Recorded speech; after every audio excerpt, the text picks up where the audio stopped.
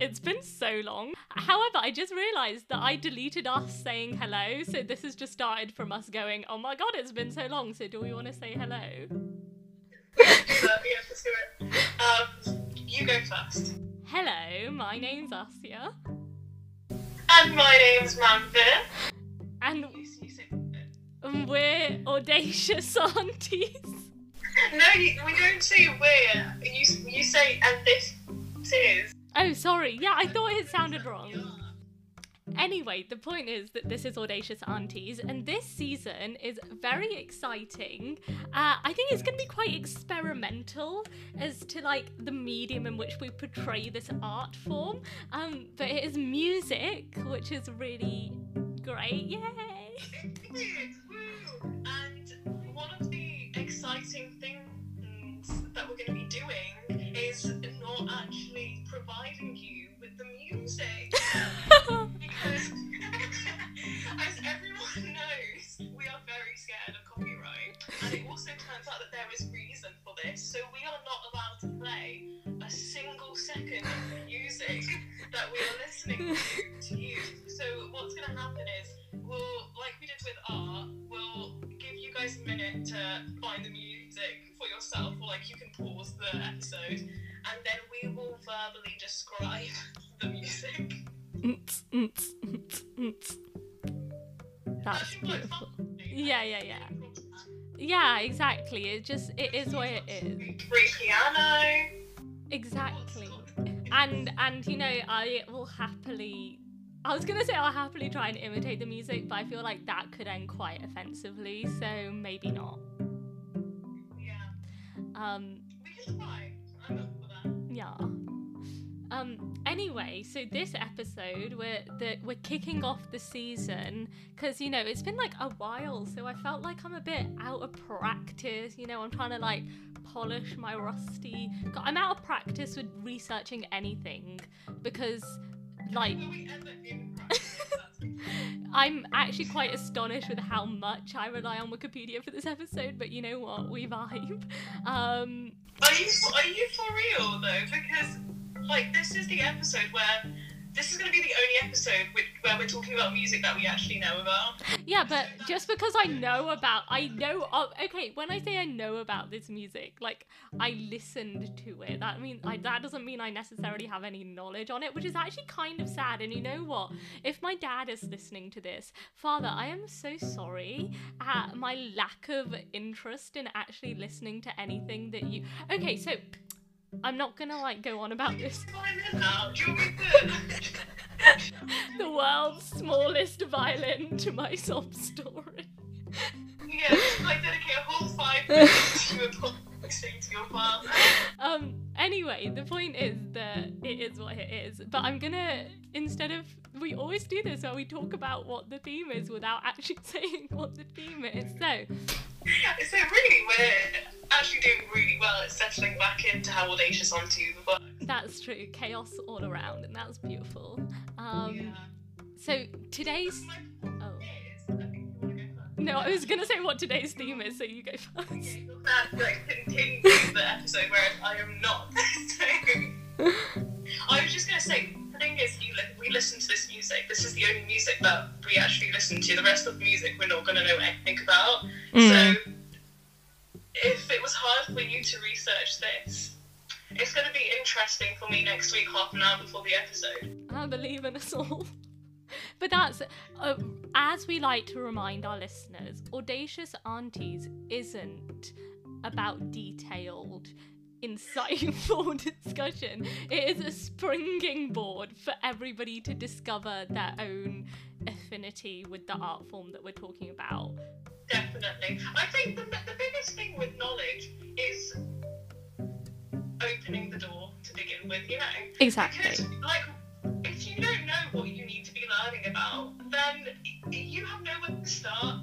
Exactly. This is like the whole point of this podcast, and we've never been shy about this. We've always been very clear that it's like an introductory podcast where we're not experts, we're discovering with you. Exactly. It's always like we're the gatekeepers of knowledge. But we're not the gatekeepers, maybe the gate openers, the bodyguards, the security guards for the gates. but we're really nice security guards that let anybody in. Yes, because knowledge is for everyone. It Okay, let's go to this week's episode. Yes, because we've given ourselves an almost 8-minute introduction, so... okay, so today's episode is about the art form Qawwali, and I'll be speaking about a couple of particular artists, and then a couple of songs, and about the art form in general. So let us get started. This is so exciting. Also, listeners, this is the first time that we're recording this like on my laptop as opposed to Manvis, so I'm just trying to like navigate technology. So let's all hope for the best. Am I right, kids? Now, I told her she needs to put more weight in this video. Qawwalis, we're gonna do this. I really believe in us. Here we go. You know, like the stress of being the person leading the episode, and you just feel like... Anyway, okay, so... Especially when you actually don't know anything about it, so you are just relying on reading from Wikipedia. Yeah. So, Qawwali comes from the Arabic word Qawwal, which means like an utterance of the prophet, and Qawwali is like someone who repeats that utterance, and like it's a repetitive style of performance. And originally, so it's sort of within most popularly performed and associated with Sufi music, and Sufi is a very well-known like sect of Islam. And so originally Qawwali was performed at Sufi shrines and dargahs throughout South Asia and the Indian subcontinent, and then it slowly, like in the late 20th century, began gaining mainstream popularity and like an international audience, particularly in the West.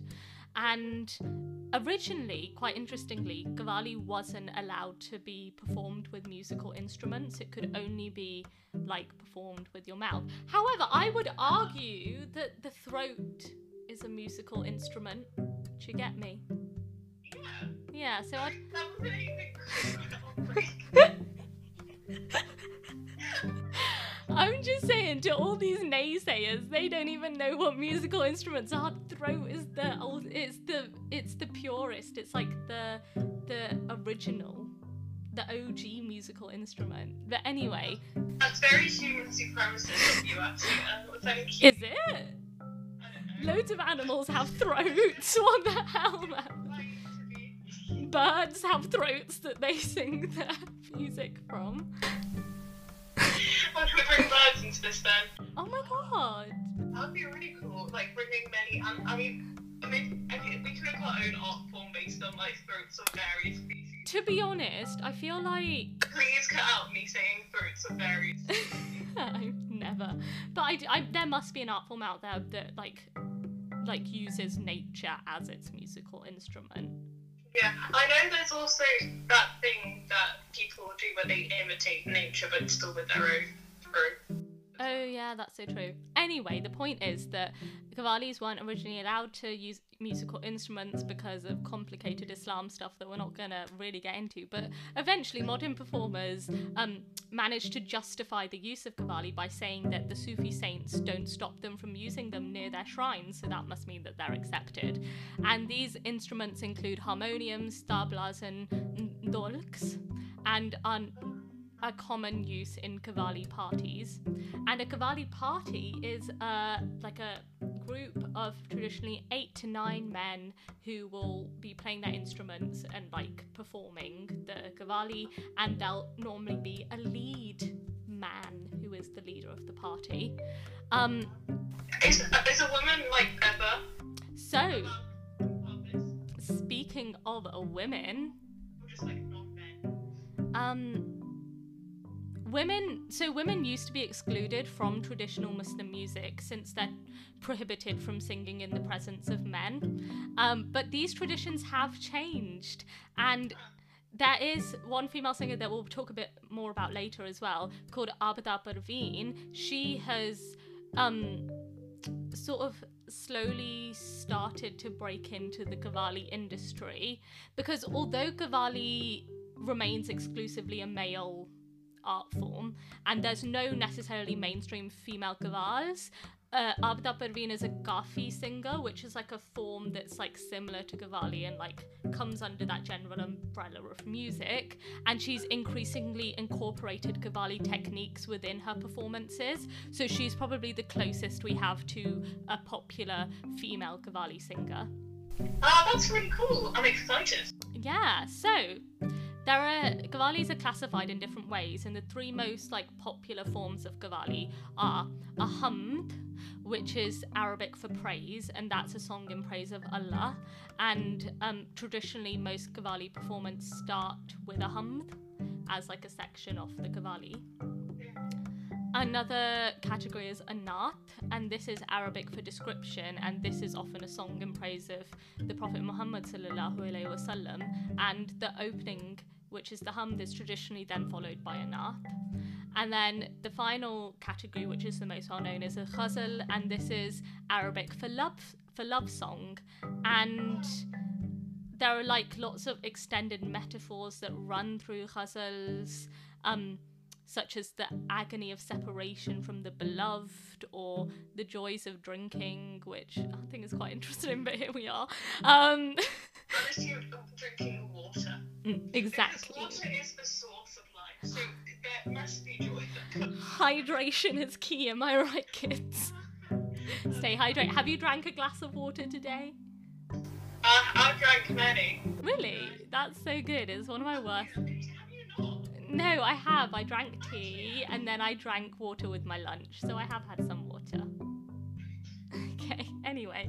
I love how impressed you are when people drink multiple glasses of water by 4 p.m.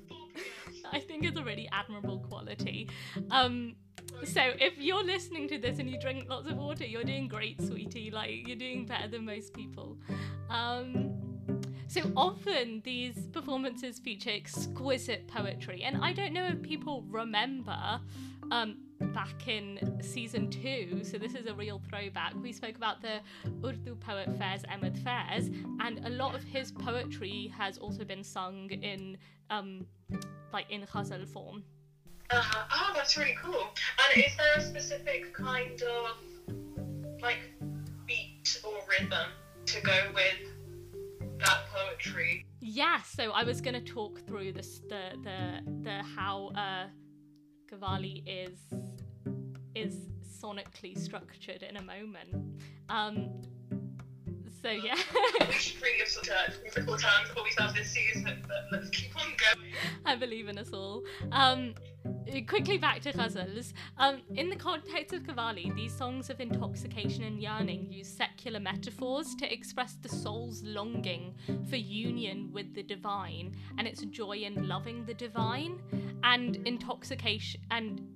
intoxication wine represents the knowledge of the divine, and the cupbearer is like God or a spiritual guide, and the tavern is a metaphorical place where the soul may like achieve spiritual enlightenment. So there's like these metaphors, extended metaphors that link to different situations, but all of the metaphors are to do with divine and divinity and spiritual enlightenment.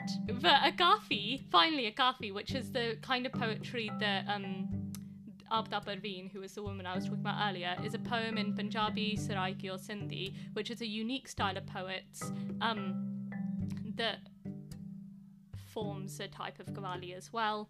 And perhaps the most well-known one that also has a Coke Studio version of it is Meri Piya Ghar Aaya. I love that. It's beautiful. But also, so Qawwalis, is there a typical language in which they are sung, or can they be sung in like Punjabi or Urdu or Arabic or any kind of? Yes, so a Qawwali is traditionally, I have this somewhere, a list of the languages in which it's sung in. I found it. Okay, the most common languages in which they're sung are Persian, Urdu, Hindi, Bengali, and Punjabi. Ah, interesting. Yeah. Yeah. So the most well-known artist in this discipline is Nusrat Fateh Ali Khan. Icon. He is an icon indeed, and he is often referred to as Shahenshah-e-Qawwali, which means the King of Kings of Qawwali. I know, right? And he was born October 1948, so a year after partition, which I just thought was like quite interesting. I don't know. And he is in Faisalabad. Oh, okay. Interesting. And he was a Pakistani vocalist, musician, composer, and music director, and he's considered to be one of the greatest Sufi singers in the Punjabi and Urdu language. And generally, he is widely credited with introducing Qawwali music to international audiences, and like loads of Western artists super respected. Nusrat Fateh Ali Khan, par exemple, Jeff Buckley cited Nusrat Fateh Ali Khan as a major influence, saying he's my Elvis. That is wild. I don't know Jeff Buckley like fully, but I've listened to a few of his songs, and I wasn't expecting that, but it's now making me want to explore it more. Other like well-known artists of that time, because Nusrat Fateh Ali Khan died in 1997, and so other artists of that time that really respected him, not just of that time, just generally, that have like spoken about him as an influence, are Zayn Malik, Mick Jagger, Joan Osborne. Yeah, generally lots of like Western artists basically really respected this man. Yeah, so continuing with his life, so the tradition of Qawwali was passed down in the family, and I thought this was like quite interesting, and particularly in the Fateh Ali Khan family. It's been like for successive generations, for almost 600 years, this family have been involved in the art of Qawwali. But interestingly, initially, Nusrat Fateh Ali Khan's father did not want him to follow the family's vocation, and he had his heart set on Nusrat choosing a much more respectable career path and becoming a doctor or an engineer, because he felt that Qawwali artists had low social status. However, Nusrat Fateh Ali Khan showed such an aptitude and an interest in Qawwali that eventually his father relented, much to the delight of all of us, because obviously he's a great musician. And then That's a bit interesting. If we didn't have Fateh Ali Khan in this one, it would be like Yesterday, the film Yesterday, where the Beatles like didn't exist. It would be like that. Literally. And like if any parents are listening to this podcast, really I think the only parent that does is my mother, but here we are. Hi Mum. He was, if you know, his father allowed him to pursue his life's passion. And look what happened in that beautiful. Okay, so the point is, parents, let your kids do what your kids want to do. Exactly. So he was signed by Oriental Star Agencies in Birmingham, England, in the early 1980s, and he went on to release movie scores and albums across Europe, India, Japan, Pakistan, the US. He toured around the world in over 40 countries, and generally is just like one of the world's like he's one of the most well-known world music artists. So basically an artist outside of the Western world. If you ask somebody, they'll probably have heard of his name. That's so cool. That's so impressive. I know, right? So some of his most popular compositions and performances that he's credited for include The Mast Qalandar, Afreen Afreen, and Ye Jo Halka Halka Surur Hai.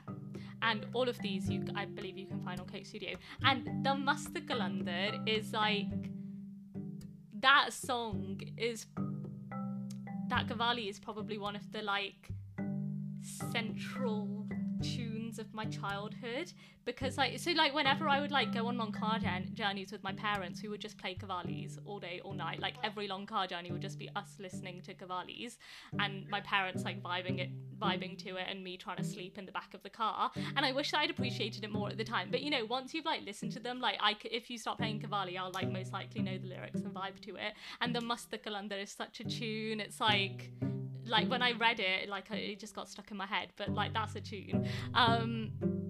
It's a real banger. Yeah, so that's Nusrat Fateh Ali Khan. I was thinking, oh, yes, now let's go on to the structure of Qawwali. Okay, also, I was thinking as well, maybe it would be helpful if in the description for these episodes you write down the songs as well. Yes. Yeah, actually, that's a good idea. Cool, carry on. So if people now want to like listen to any of the suggestions that I've just given, all you really need to do is type. You can maybe even listen to them whilst I'm explaining the structure of Qawwali, or just like listen to this section where I talk about how a Qawwali is structured after you've listened to the song, so that you can like really like put it together in your mind. So the structure of Qawwali. So they normally start with an instrumental prelude where the main melody is played on the harmonium, accompanied by the tabla, and there's then like improvised variations of the melody alongside it. Then comes the alap, a long tonal improvised melody during which the singers intone long notes in the raga of the song to be played. And then the lead singer begins to sing some preamble verses which aren't typically part of the main song, but they're related thematically, and they're often sung unrhythmically, and they're also often improvised. And after the lead singer sings a verse, one of the side singers will repeat that verse, maybe with his own improvisational aspects to it, and then after a few of these verses are sung, this will lead into the main song. And as the main song begins, the tabla and the dolk and the clapping begins, and all the members join in, and the singing of the verses that constitute the whole of the performance are sung, and the lyrics of the main verses are never improvised. And these are traditional songs sung by many groups, and whilst the lyrics are never improvised, the tunes can, and the framework of the main melody can maybe be slightly adapted depending on the singer and the group. I like that. It kind of means that you know what song to be expecting, but never exactly what you're going to get from it and how it can be changed. Which Exactly. Is so beautiful. It's a nice familiarity, but without it being boring or repetitive. Exactly, like every performance of that song will be different in some way and unique, so you can never get bored of it. As the song proceeds, the lead singer or one of the side singers may break out into an alap, and Nusrat Fateh Ali Khan also popularised the interjection of a sargam, and that means that the song usually builds in tempo and passion, with each singer trying to outdo the other in terms of vocal acrobatics, and it will like bring a crescendo and get more and more energetic, and then usually the song suddenly ends. Oh, Yeah. I like it. That's really cool. One of my favourite facts was Reasons why it suddenly ends. Sorry for butting in. oh no need to say sorry. I don't know if suppose somebody who's much more well versed in the structure of Qawwalis would know, but I myself am not entirely sure. Maybe they were thinking, like finish it whilst the hype is still there. Yeah. So Qawwalis are obviously very, very different in style to Western singing styles. Like, I don't think you could get more different. One of my favourite facts is his powerful vocal, because obviously you have to be an incredibly powerful singer in order to be able to do these performances, and Nusrat Fateh Ali Khan, some of his most powerful vocal presentations could last up to 10 hours. Whoa. I know. That's incredible. Which is super intense. Yeah. Oh. I was about to say, sorry, someone was just trying to call me. It's like, I was about to say he's got the gift of the god, but I don't mean saying in that like context where it can often be like, oh god, he just talks all the time. But wow, he can what lung capacity. I know, right? Honestly. So I was just actually checking the time, and we're 28 minutes in. Quickly going on to Abda Parveen, because I wanted to speak about a female singer as well this episode. So Abda Parveen is where Nusrat Fateh Ali Khan is known as the King of Kings of Qawwali. Abda Parveen is often known as the Queen of Sufi music. and she sings in Urdu, Sindhi, Saraiki, Punjabi, Arabic, and Persian. And that's incredible. And can she also speak these languages as well? I would assume so, if she can sing them, because I guess in order to sing something, you have to really understand what you're singing, so you would naturally learn the language. It's so impressive. Yeah, so she was bestowed the Pakistan's second highest civilian award in 2012, and then subsequently the highest civilian award, the Hilal-e-Imtiyaz, in I was about to say I was offended that she didn't get the first one. in 2021, just the March that just went. Amazing. So yes, Queen, we stan you, go you. So she's really incredible as a person, like genuinely. I love in the Wikipedia article, so she's known as the Queen of Sufi music, or another name she's known by is Living Legend of Pakistan. That's incredible. I love that. It's an all-rounder kind of name. I know, right? And she was born in 1954, and God bless her, she's still going strong as a woman, so she's still alive, and obviously because she was just presented the award, and she does a lot of work with Coke Studio, and she like either helps in composition or herself performs a lot in the Coke Studio things. So actually a suggestion for listeners, if Qawwali and this general art form, like more subcontinent style music, is something that you want to listen to, an amazing project that started up I think about like 6-7 years ago now, maybe more than that, a decade or so now. They're on like their 14th season or something. It's incredible. Yeah, it's called Coke Studio, and you can find this on YouTube, Spotify, whatever streaming services, and basically they just perform all of these kinds of songs and music, and in fact, a regular guest on it is Rahat Fateh Ali Khan, who is Nusrat Fateh Ali Khan's nephew. And I actually saw Rahat Fateh Ali Khan perform live when I was younger. Me and my parents, he came to Birmingham on one of his tours, and me and my parents went to watch him live. So that was very cool. I think my parents went Really? when he as well, yeah. But sadly, I was not given a ticket in my wish. But Sadnesses. no, that's really cool. If you come as well, like again, we should definitely go. I agree. I'm really sad because I don't know, like, I feel like there's a lot of discussion to be had about a second generation or a third generation's child's relationship to their culture, like throughout their life. Because, like, it's just a thing that, like, when you're younger, like, you almost like force yourself to have a disinterest in it, or like I do get where you're coming from. in a way, Yeah. like I remember when he did the tour, and like my parents got the tickets to see him.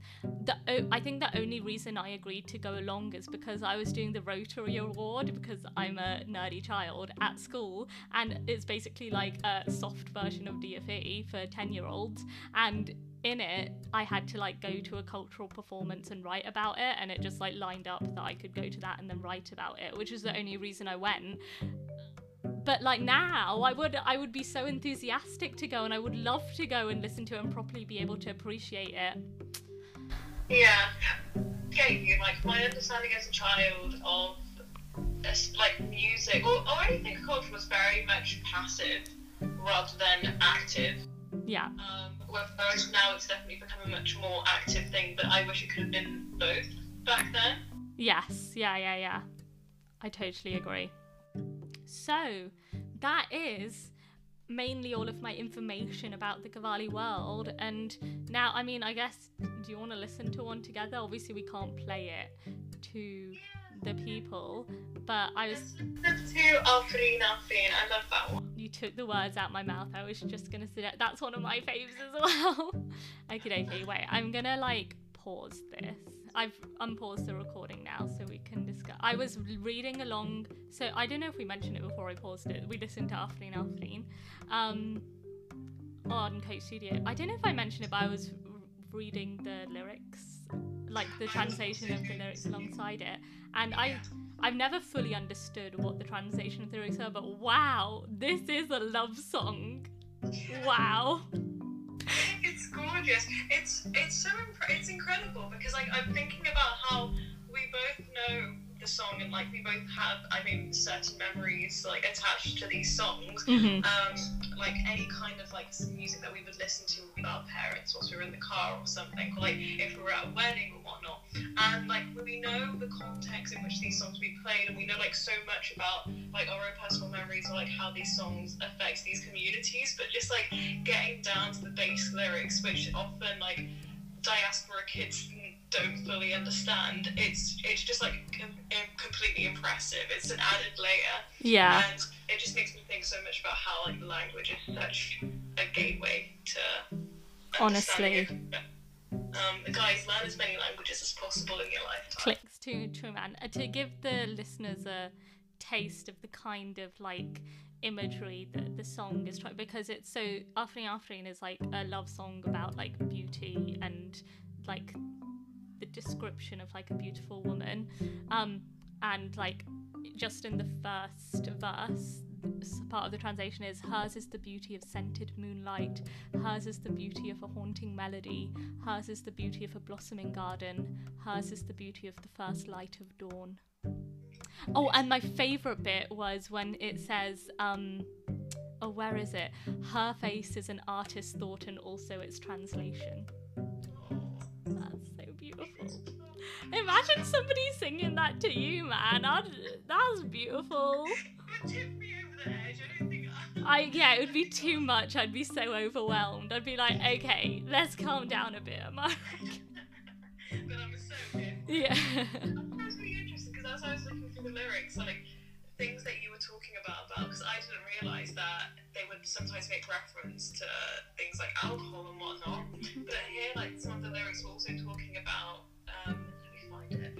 When I saw her eyes, I was transfixed. They are 2 cups of wine, both of them ablaze. And that's incredible because I would never think of even making that kind of comparison. Because for us, I suppose, drinking is a very specific kind of culture, and it varies so much from culture to culture. And the metaphors are very representative of what like drinking means to this community. Yeah, I know. I feel like we could do a whole episode about. Well, no, it perhaps wouldn't be an episode for Audacious Aunties. That we could do a whole discussion about the interesting relationship that Islam has both with alcohol and music, and how these kind of cultural practices defy common misconceptions about Islam and stuff. Yeah. What a time. God, Diwali is really amazing, and I really, not to circle back to the beginning of the episode, I'm so sorry, Dad, that like I didn't appreciate it when I was younger. So, I think that's everything. We are 40 minutes into this, so... Oh god, okay, maybe we should start wrapping up. So, next week, I can't do Punjabi music. That would be way too, I think, geographically close. And we are global. Yes, so, queen. I'm vibing with something Latin American. I'll bring out my Spanish knowledge. Very good. And we'll vibe with some Latin American music. I'm very excited for that. Yeah, what exactly? I don't know, but we'll find out. That's the journey, am I right, kids? But yeah, I hope that you're looking forward to the season as much as I am. This has really reinvigorated me. I'm so ready to learn more things. It's going to be a good time. And yeah, so until then, congratulations to coming season 4 with us. Indeed. And we will... Thank you for sticking with us for this long. See you again next time. Bye. See you, audience. Bye. Bye. This audio was brought to you by Manveer Dob and Asia Iftikhar. We don't know much, to say the least. But if you would like to share your thoughts, knowledge, criticisms, fan mail, then pop us an email at audaciousaunties@gmail.com.